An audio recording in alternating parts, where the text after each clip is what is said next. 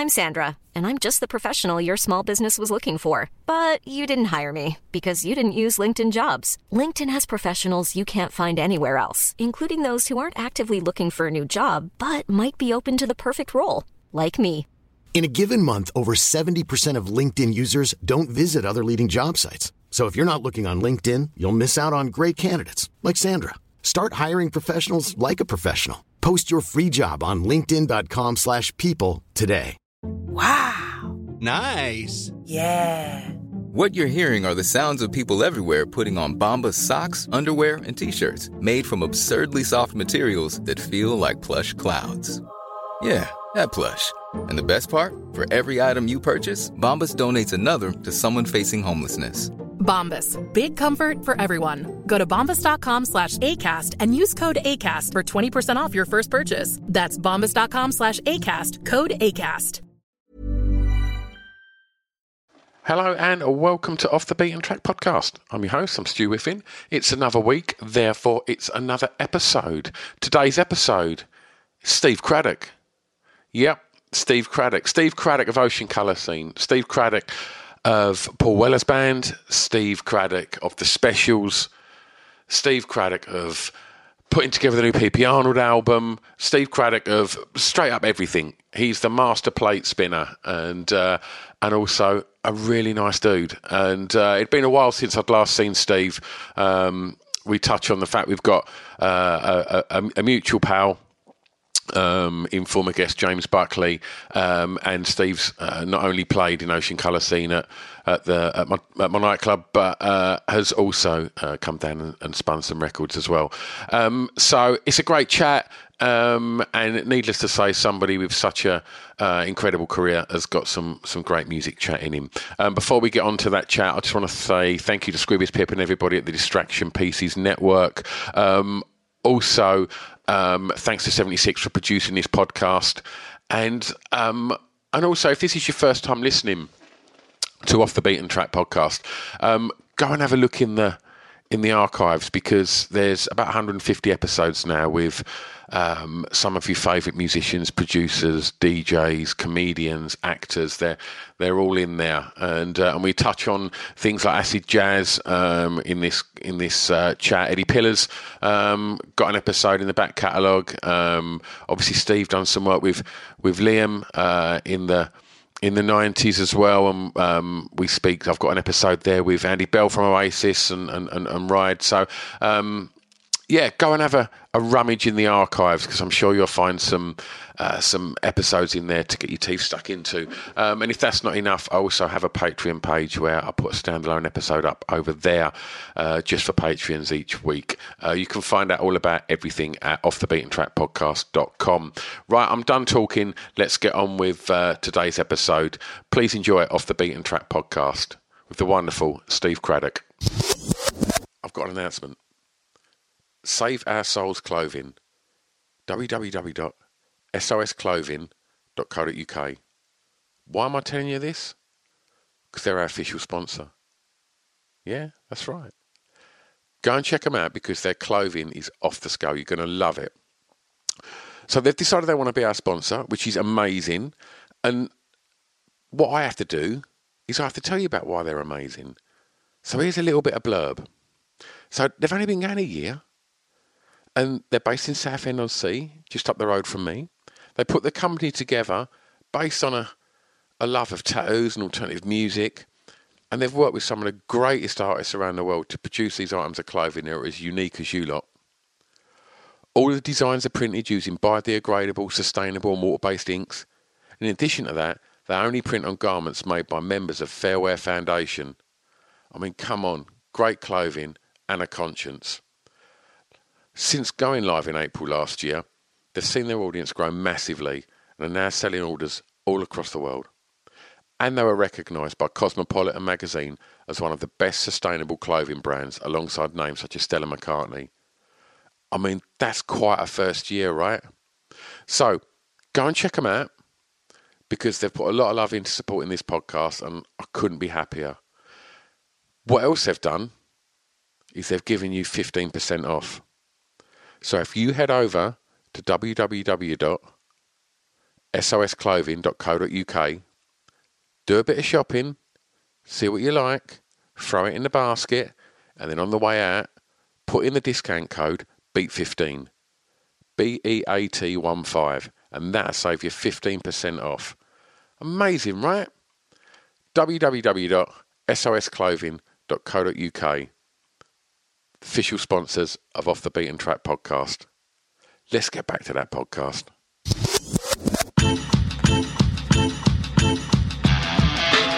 It's Off the Beaten Track podcast on the Distraction Pieces Network with me, Stu Whiffin. Okay, we're recording.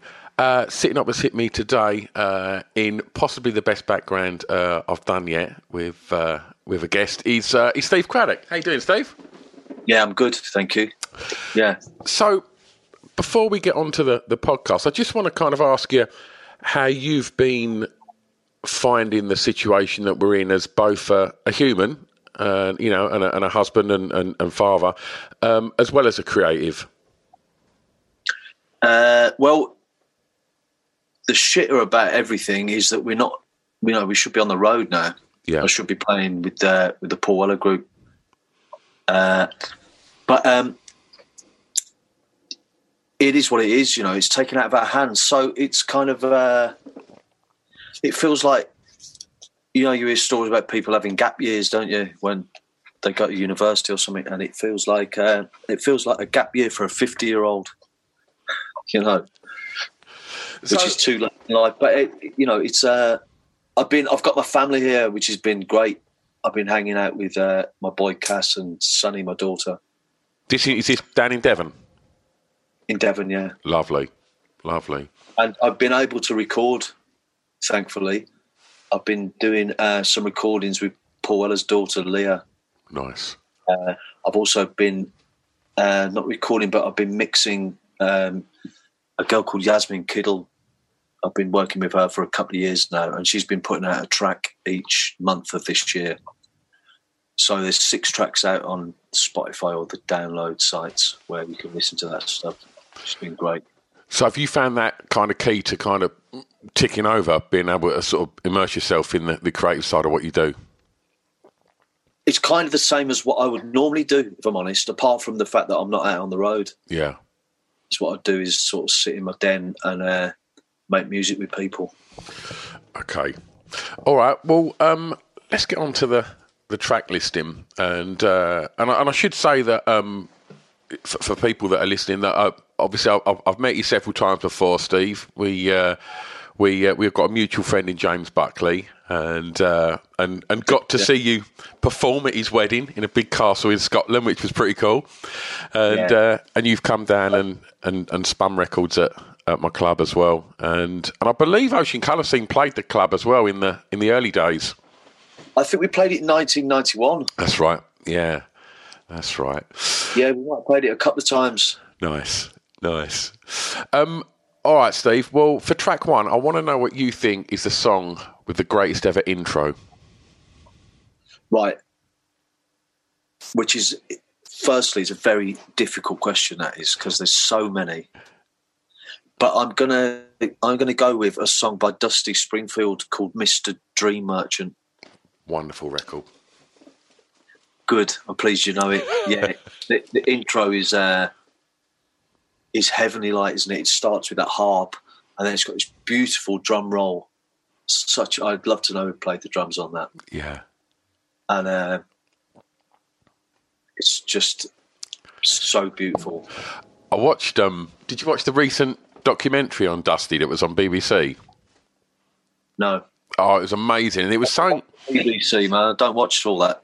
I don't watch that shit, man. Do you not? Like, it was something really interesting about Dusty that I never knew, and it was the fact that all of the big dramatic kind of wrist flicks and that when she'd perform, was apparently she'd have lots of the lyrics written on her wrist. And if I thought he was going to say a line of gear. Yeah, just straight off the wrist.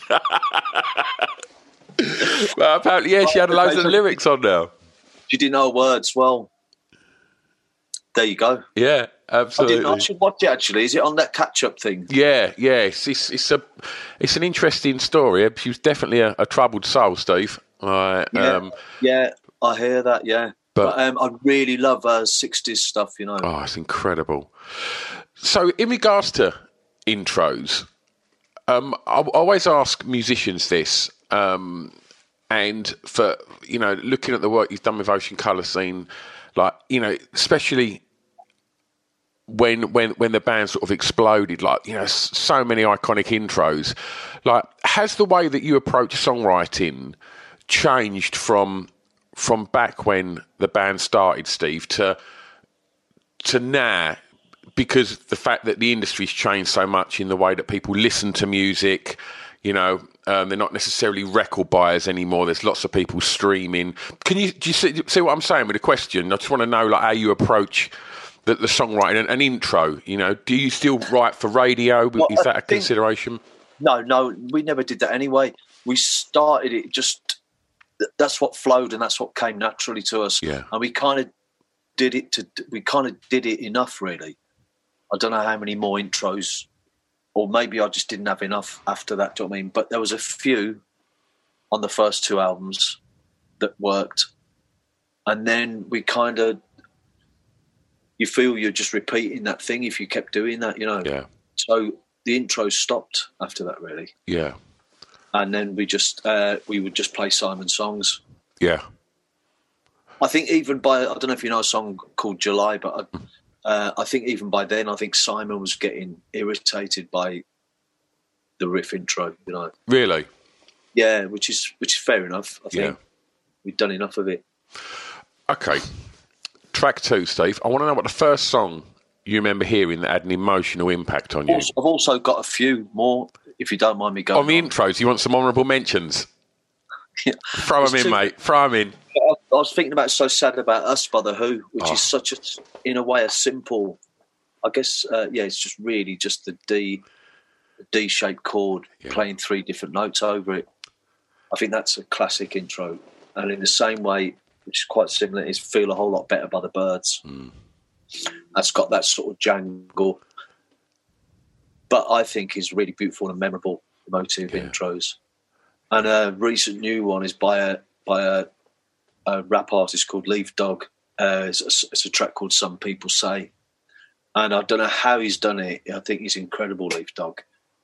It sounds like some old 50s records. Intro, it's really dramatic. Really, I don't even know if he sampled it or whether he would have replayed it. I don't know. Well, I've not heard that, but we do put a Spotify playlist to accompany this podcast, so I'll make sure that's... You know, for yourself, it's really, really special, I think. Oh, I'll check that. So for track 2, Steve, I want to know what the first song you remember hearing was that had an emotional impact on you. It would have been the B-side of Bitterest Pill by The Jam, which is a song called Pity Poor Alfie. Oh, right, okay. And I think that came out in either 81 or 82. And it was just my girlfriend at the time. She was playing it. And it just really connected with me. And for many years, even I play it a lot still, you know, but for many years that I would have to play that tune every morning. And I still don't really know why. It's one of them things, isn't it? It's not worth knowing why, I think. So what, you don't really know what that emotion was? No, just, you know, it kind of had to stay with me forever then, you know. Yeah. It was one of them mind-blowing moments. How old would you have been then, Steve? 11. Okay. And so where was that? Where was you born? In a place called Solihull in the West Midlands. Okay. And so growing up, Steve, like, aside from what you was hearing, man, sort of girlfriends and things like that, was there music on at home? I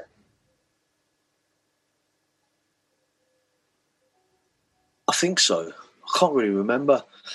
I mean, my mum and dad had really shit sort of like Christmas albums. And I'll tell you what they had, right? When they got their first car cassette player, it would have been... there was a Darts Greatest Hits, when at the time, I mean, I'm on about when I was kind of a 6, 7, 8-year-old. Yeah.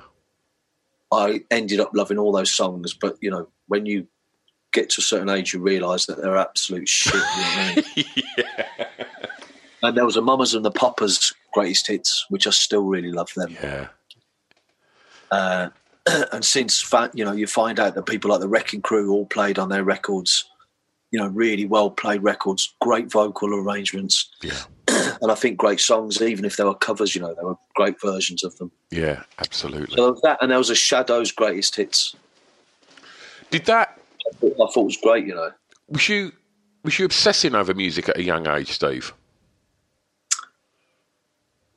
Yeah, I was. Sort of youth club Friday night discos were really important things, and everyone. And then it was, you know, it was kind of segregated. Really, there was lots of different scenes around that time, wasn't there? There was some weird sort of rockabilly. You'd have the mod revival. You'd have the ska revival. There'd be loads of rockers around in the West Midlands. That was a big scene for some reason, which I still don't get. Yeah. And so, yeah, it was. And then it became kind of, you know, when you realise how shit school is, it becomes a salvation, doesn't it? Absolutely. So I started getting groups together, you know. I wanted to learn. It blew me away. Groups like our UB40, you know, were coming out with 1 in 10 and Tyler and, you know, kind of really important tunes, I thought. It's so weird that you mention that, because I think so many people mock UB40 for some of the stuff that come later in their career. You should never overlook the importance of that early stuff, like songs like 1 in 10, and fucking Tyler's an incredible tune, man. Yeah, it's amazing. And I think their first 3 albums are amazing. I think, and their dub album they did, Present Arms in dub, I thought was great. And it was all mixed just down the road from us by a guy called Bob Lamb. Yeah. Where we ended up renting a room from. So we had lots of stories, and he still had the 4-track mixing desk. Apparently he had 2 of them. Yeah. To mix when he was mixing the albums. And they'd mix it on like a PA system out in the back garden of a place in Kings Heath. Near Moseley. And so would you have access to go and see him at, like, but I take it they were playing like Hair and Hands and places like that back then? No, I'd be too young for that, really. I didn't see them. No, that's not true. I saw them at the Birmingham Odeon in, I think, 81 or 82. And I was right down the front, right, and Astro handed me, in those days they used to do half-pint lagers, the Carlsberg lagers, shitty little things. But I got handed one of them, you know, and I remember going to school the next day still deafened by it all, and the vibration of the bass, and that was overwhelming, you know. Yeah. When you was sort of listening to music, aside from obsessing it, was you deconstructing it at all, Stephen? Sort of working out how songs were put together? Yeah. Yeah, I'd learned the sax parts off the Signing Off album on this shit little guitar I had, and then I started playing the bass. So, yeah, I'd try and work out the different parts in it. Okay. But I don't think it wasn't until I started dabbling in acid with one, you know, you go through that sort of scene, don't you? And it was that made me sort of think, wow, you know, yeah, all the colours that are in music. Yeah. And it was a scene I'm pleased I didn't hang around too long with, to be honest with you, because I know people who got really fucked up through it. Yeah. You know, saw the other side of it all, which was fun. You touched on school a moment ago, and so for track 3, Steve, I'm going to ask you what song reminds you of your time at school. Well, there's a couple I've thought of here. Okay. I remember when Being With You by Smokey Robinson entered at number 1, and we were all in the playground listening to it on the radio, and so that kind of reminds me of it. And also, a shitty song is Stand and Deliver by Adam and the Ants. Yeah. Because for some reason, everyone had to know all the words to that tune. Yeah. So was you not one of the lads that thought Adam Ant was cool then growing up? No, my sister liked Adamant. Yeah. I think she went to him. No. For me, it was so weird. Like in my school, it was like there was three choices really. It was either, I guess, Adamant, Weller, or Suggs, and you know, and I was a Madness fan. Like, I think they were amazing. Madness had such an amazing run of singles, and their records sounded great as well, didn't they? Yeah. It's just I think they're. I've said it many times on this podcast that I think they're not acknowledged for what they've done. I think that because maybe the kind of novelty value of their videos and that might have kind of made people not necessarily realise the importance of records like Embarrassment coming out at the time it did. It was some smart social commentary in what Madness was doing. Yeah, but you know what? All that recognition bollocks is. I think the people who love them, and if you don't, then you don't deserve to. Yeah. I mean, what is recognition? Would that mean like a blue plaque in Camden? Yeah, I don't know. I mean, you get to a certain age, they might think, oh, something like that is nice, but they know that they do mad stock, and I think they know their worth. Yeah. Yeah, and you're right. It is. It's those that know their worth. Do you know what I mean? It's like it's known full well that it's the fans that make all that happen anyway, isn't it? Absolutely. People who they speak to through their music. Okay, so in regards to school, Steve, I mean, you mentioned earlier that music started to overtake it. Then, so was you not a fan of school? Did you not enjoy it? I don't think anyone is, are they? If you're a fan of school, you're weird. No, I wasn't. I mean, it's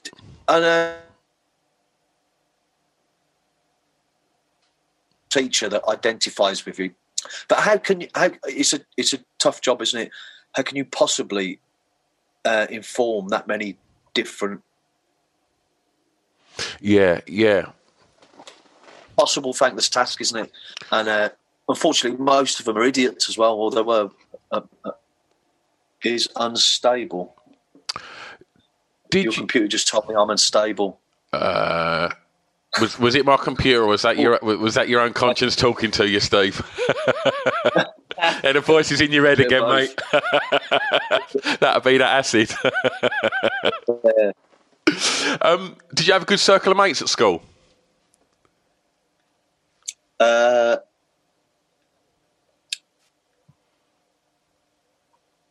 No, not really. Can't remember. I didn't. I hung out with people who wanted to play music or who listened to music.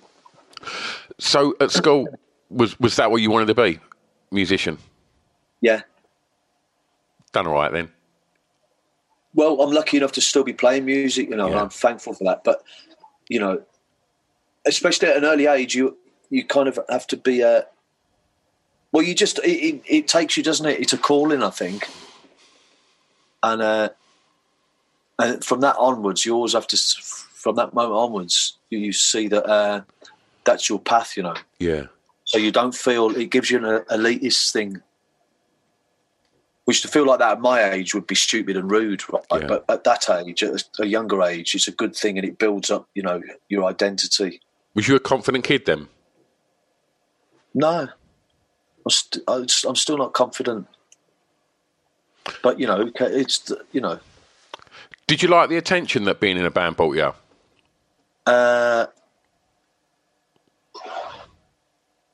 There's a part of that, isn't there? I mean, you'd have to go and see a shrink for all that shit.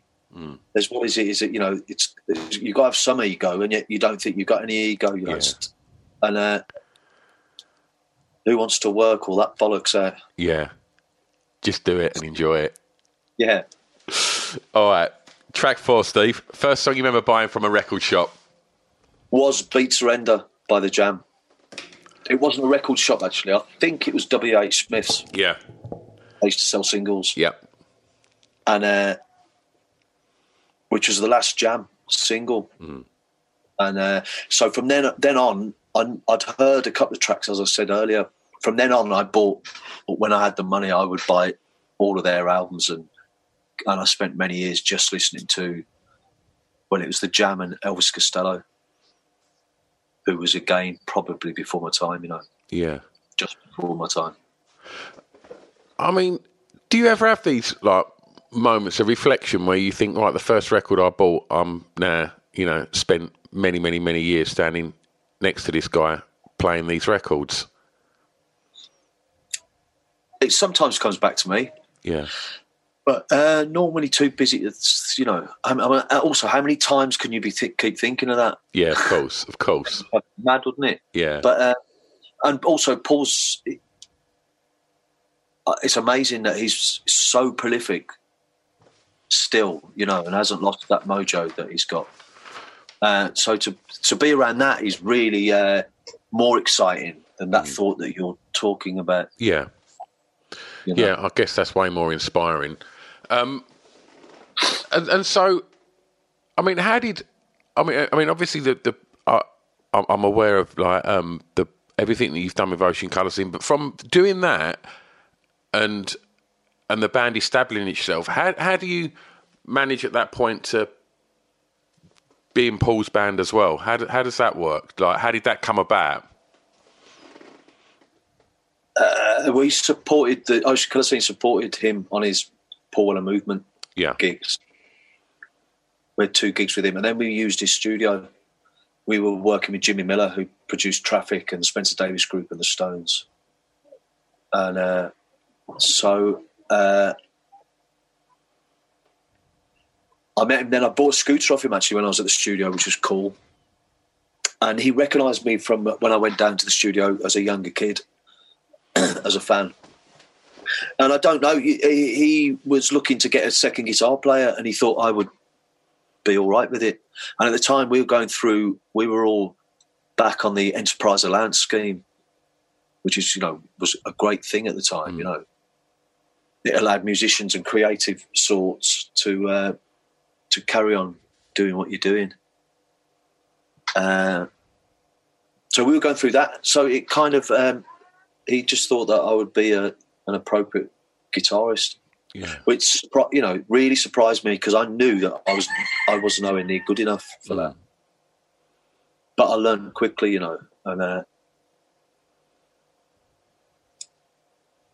that's it really.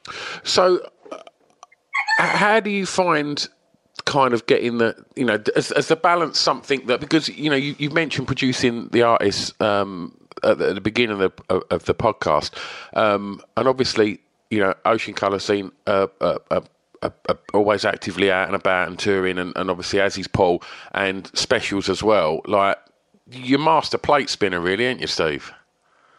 What? You're a big plate spinner.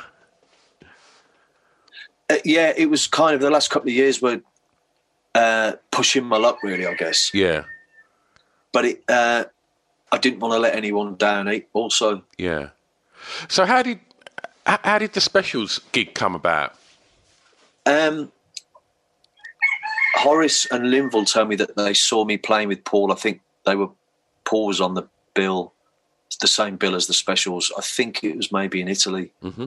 And they just earmarked it. I think that there was maybe some issues with Roddy, or Roddy had with the group, and they just kind of checked me there. And I just got a call from their manager, Steve, who's a Brummie guy, right? And I thought it was one of my old Brummie mates taking the piss, so I put the phone down. Just quite amusing. So how has that been? It's great, I mean, again, the Specials are a group that I grew up with. We all did, if we were of that generation. And they're a really important group, And so I was just blown away, really, that I was being asked to come and play with them. And then when I play with them, it's, they were so friendly, so accommodating. And it's, it was a dream. Wonderful. I'm loving the fact that you're definitely in some rural places down there. I can hear chickens, I'm sure. We've got a couple outside, yeah. He's a cunt, man. He keeps biting. He does this sort of sideways shuffle, like he does that to you. You can't tell whether to run or if he's just checking you out, but normally he just bites you. All right, brilliant. Track 5, Steve. The song that soundtrack your year's clubbing. Right. Well, it would be. There's a couple of them actually, but there was this great club in Birmingham. It was in the basement of a place called the Institute in Digbeth, called the Sweat Club, and it was really. Again, it's quite a short-lived thing, really. It's like anything, it lasted for a couple of years before the E's started to turn nasty. It's quite strange, isn't it? But the songs were there was Matha by the who was it again? It's the Dave Pike set. It's kind of Indian vibes. Indian vibes, yeah. So, can I ask you a question on that, Steve? Yeah. So, is Weller anything to do with that? Well, him and Marco, and I think it was Crispin from Galliano on drums. They did a version of it, but this is the original. Yeah. This is the original version. I'm not sure what year it was done, but there was a great DJ called Cheese Dip who would play Matha, and then over the top he would do the "I Have a Dream" speech by Martin Luther King. Because there's a huge intro on that as well, isn't there? Just the sitar before it drops. Yeah. So it would be that tune, or it would be Red Light Spells Danger by Billy Ocean. Oh, what a record! What a record! Yeah. The energy in that record, it just powers along, doesn't it? Yeah, it's brilliant, really brilliant. And there was a great scene there, as well. There was a great scooter scene, and it was sort of like the outgrown scooter scene. It was. Everyone just was really cool, I think, proper flared chords, woolly hats on, everyone dancing great, man. So with this really being kind of, 88, 89? No, it would have been like 90, it was later than that. Mm. We didn't, it was kind of, I was into like the Roses and the Lars in 89. Right. So would this have been the time of like the acid jazz stuff kicking off? Yeah, I guess so, yeah. Talking Loud and all that. Yeah, it was. And in fact, it went up to sort of 95, really. Say from 93 to 95. Okay. Because we all used to, when we was making Moseley Shoals, we'd go down after we'd been spending the day rehearsing and recording. We'd go down there on the night. We took Brendan there. I think, in fact, Paul came and played there once. With us all.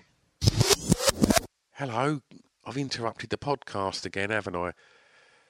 Sorry, it won't take a sec. All I want to say is the songs that we're talking about in this podcast, if we can't play them, it's just because of the regulations regarding playing licensed music and such. So if you want to hear the songs, just go over to...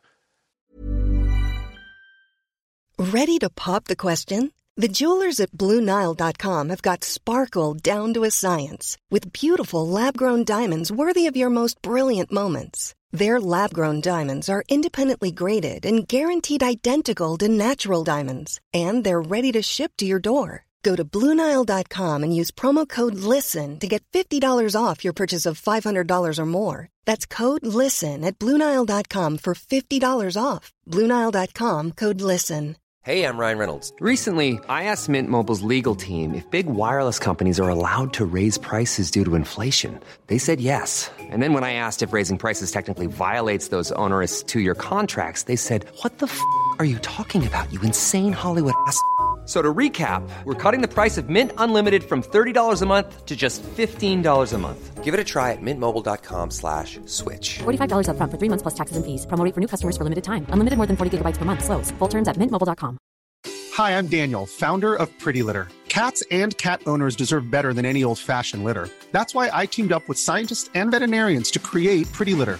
Its innovative crystal formula has superior odor control and weighs up to 80% less than clay litter. Pretty Litter even monitors health by changing colors to help detect early signs of potential illness. It's the world's smartest kitty litter.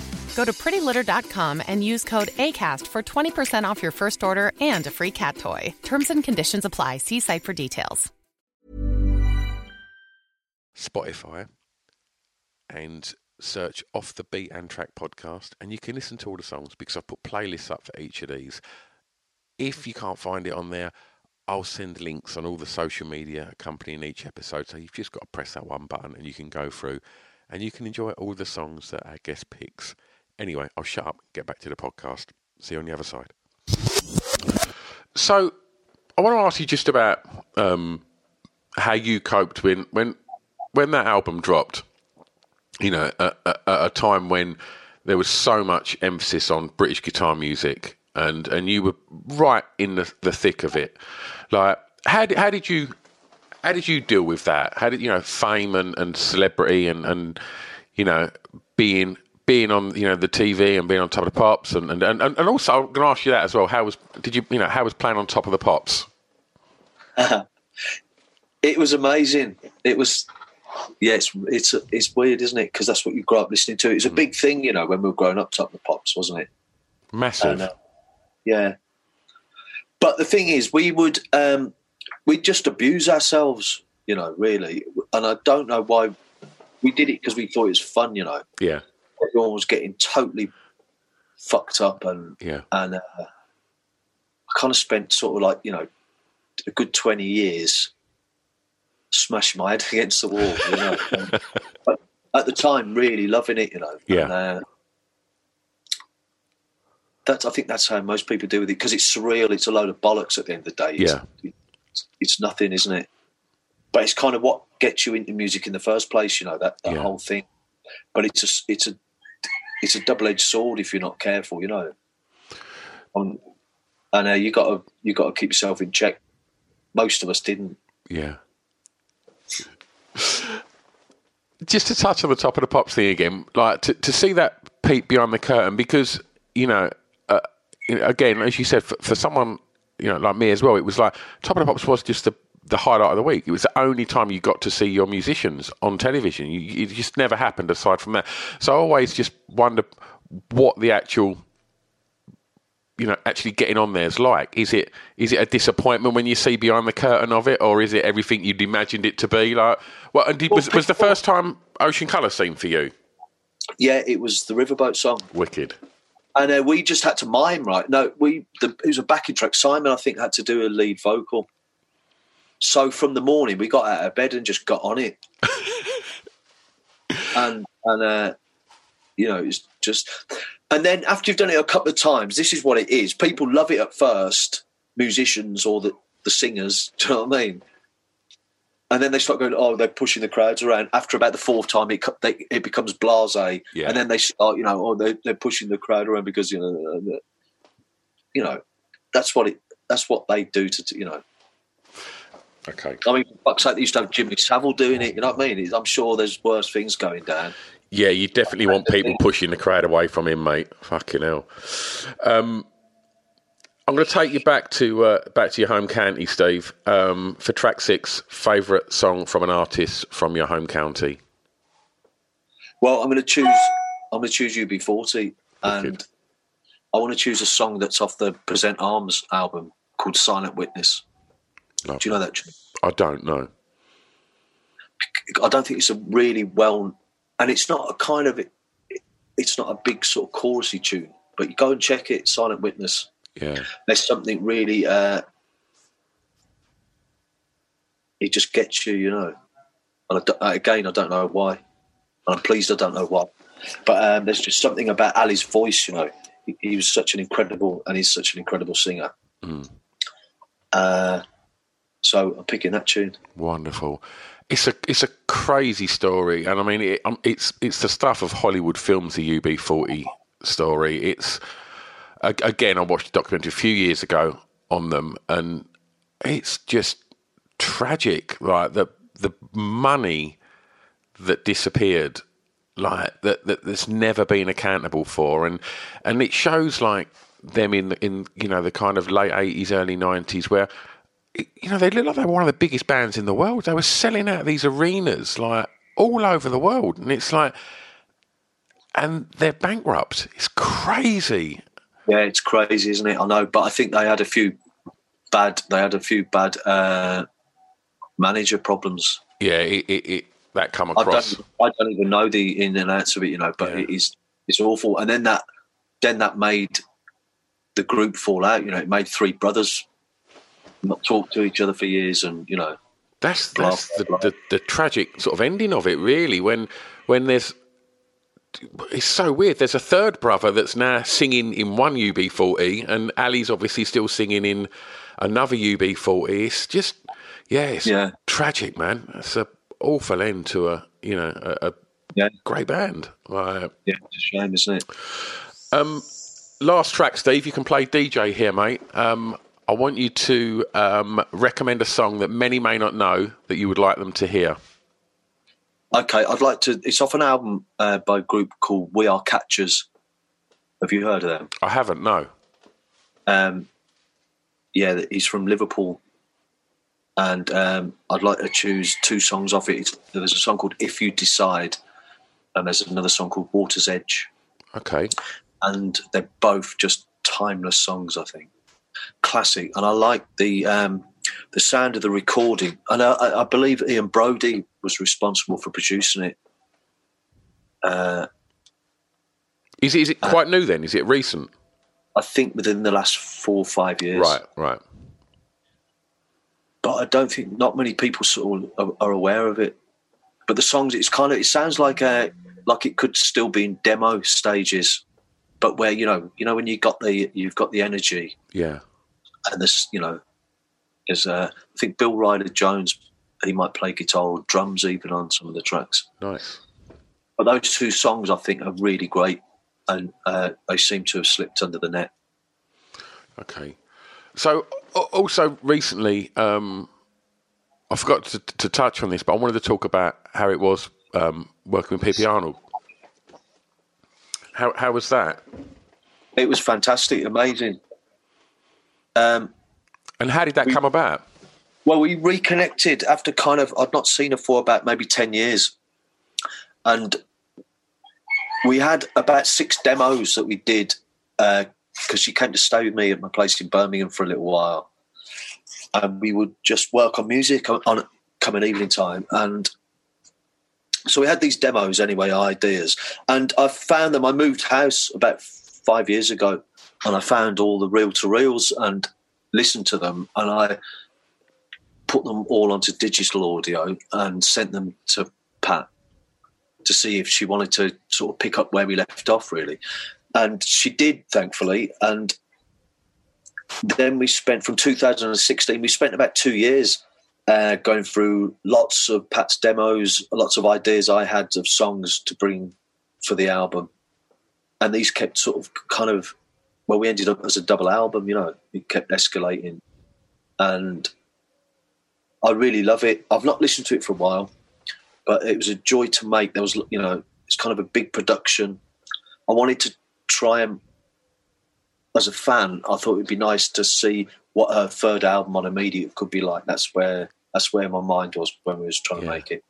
And it was just made on this laptop I've got in front of me here, in the studio, which is a garage, So I'm really pleased with it. I think I think it's great. Wonderful. So when this strange situation that we find ourselves in eases, Steve, and we get back to a different normality than what potentially, perhaps we were used to, what's in the pipeline? Just hit the road, Jack. You're missing it. I do miss it, yeah. But I think it's also good to, I think it's good in a way to, because it's so forced, I think it's giving everyone time to sort of collect what they are in a different way that no one would ever have this chance in life, I don't think. Couldn't agree more, mate. So I think, make the best of it. Absolutely. Steve, thank you so much for your time, mate. I really appreciate it. You're welcome. Nice to see you. Lovely. Thanks, mate. There you go. Steve Craddock. What a gent. Lovely to catch up with him. I'm just loving the fact that sometimes people have like kids running around, in the background or like the phone rings or something like that. A cockerel, like cock-a-doodle-doing throughout. Incredible, absolutely incredible. I mean, you couldn't see what I could see, but where Steve was recording from looked incredible. Like just racks of guitars and drum set up and stuff. It looked cracking. So yeah, thanks ever so much for listening. Thanks once again to Steve for giving up his time and having a music natter with me. I'm back next week. If you can't wait that long, have a look in the archives or go and have a look over on Patreon. Find out about everything at offthebeatentrackpodcast.com. Stay safe. See you next week. Bye-bye. Oh, yeah? Sorry. I've butted in yet again.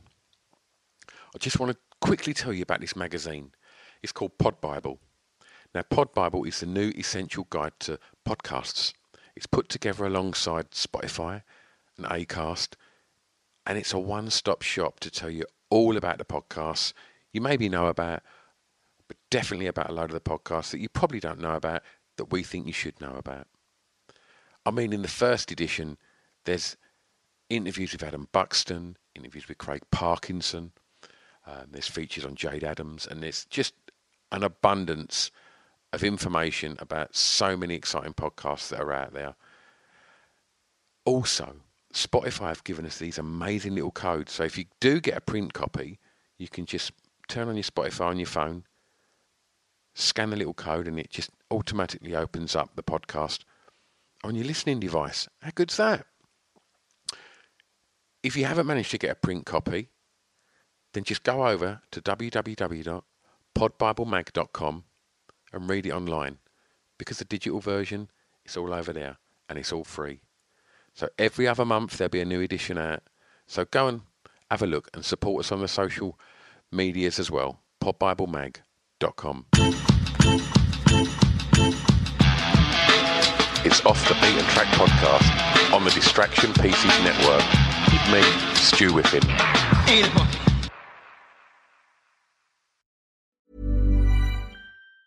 Hey, it's Danny Pellegrino from Everything Iconic. Ready to upgrade your style game without blowing your budget? Check out Quince. They've got all the good stuff, shirts and polos, activewear, and fine leather goods, all at 50 to 80% less than other high-end brands. And the best part? They're all about safe, ethical, and responsible manufacturing.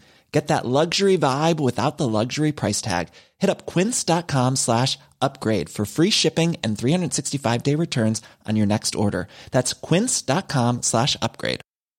Hi, I'm Daniel, founder of Pretty Litter. Did you know cats tend to hide symptoms of sickness and pain? I learned this the hard way after losing my cat, Gingy. So I created Pretty Litter, a health monitoring litter that helps detect early signs of illness by changing colors, saving you money and potentially your cat's life. Pretty Litter is veterinarian developed, and it's the easiest way to keep tabs on your fur baby's health right at home. Go to prettylitter.com and use code ACAST for 20% off your first order and a free cat toy. Terms and conditions apply. See site for details. Planning for your next trip? Elevate your travel style with Quince. Quince has all the jet-setting essentials you'll want for your next getaway, like European linen, premium luggage options, buttery soft Italian leather bags, and so much more. And is all priced at 50 to 80% less than similar brands. Plus, Quince only works with factories that use safe and ethical manufacturing practices. Pack your bags with high-quality essentials you'll be wearing for vacations to come with Quince. Go to quince.com/pack for free shipping and 365-day returns.